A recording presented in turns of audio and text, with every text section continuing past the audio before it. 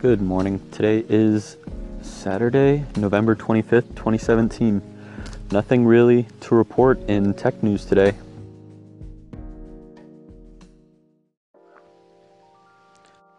Ring Doorbell is a smart doorbell system that when someone rings your doorbell, it activates a camera so you can see who's at your door no matter where you're at. Got to talking with my dad last night about trying to make it more secure from a landlord perspective, because right now Ring is a recognizable design, so if you want the camera to activate even without the doorbell being rung, how do you do that? Does that already exist? I need to start looking into that.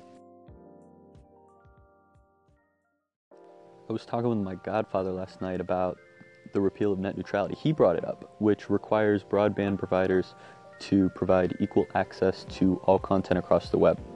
And I told him everything that I thought was going to be wrong if it got repealed and everything that would happen. I mean, it's all predictions at this point.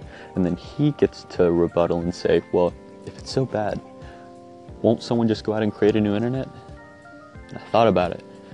And I was like, you know what? Honestly, you're probably right. Like, if it really is that bad, we live in a time where anybody can do that. And if it's that bad, I'm sure there will be a movement that'll rise behind it. What do you guys think?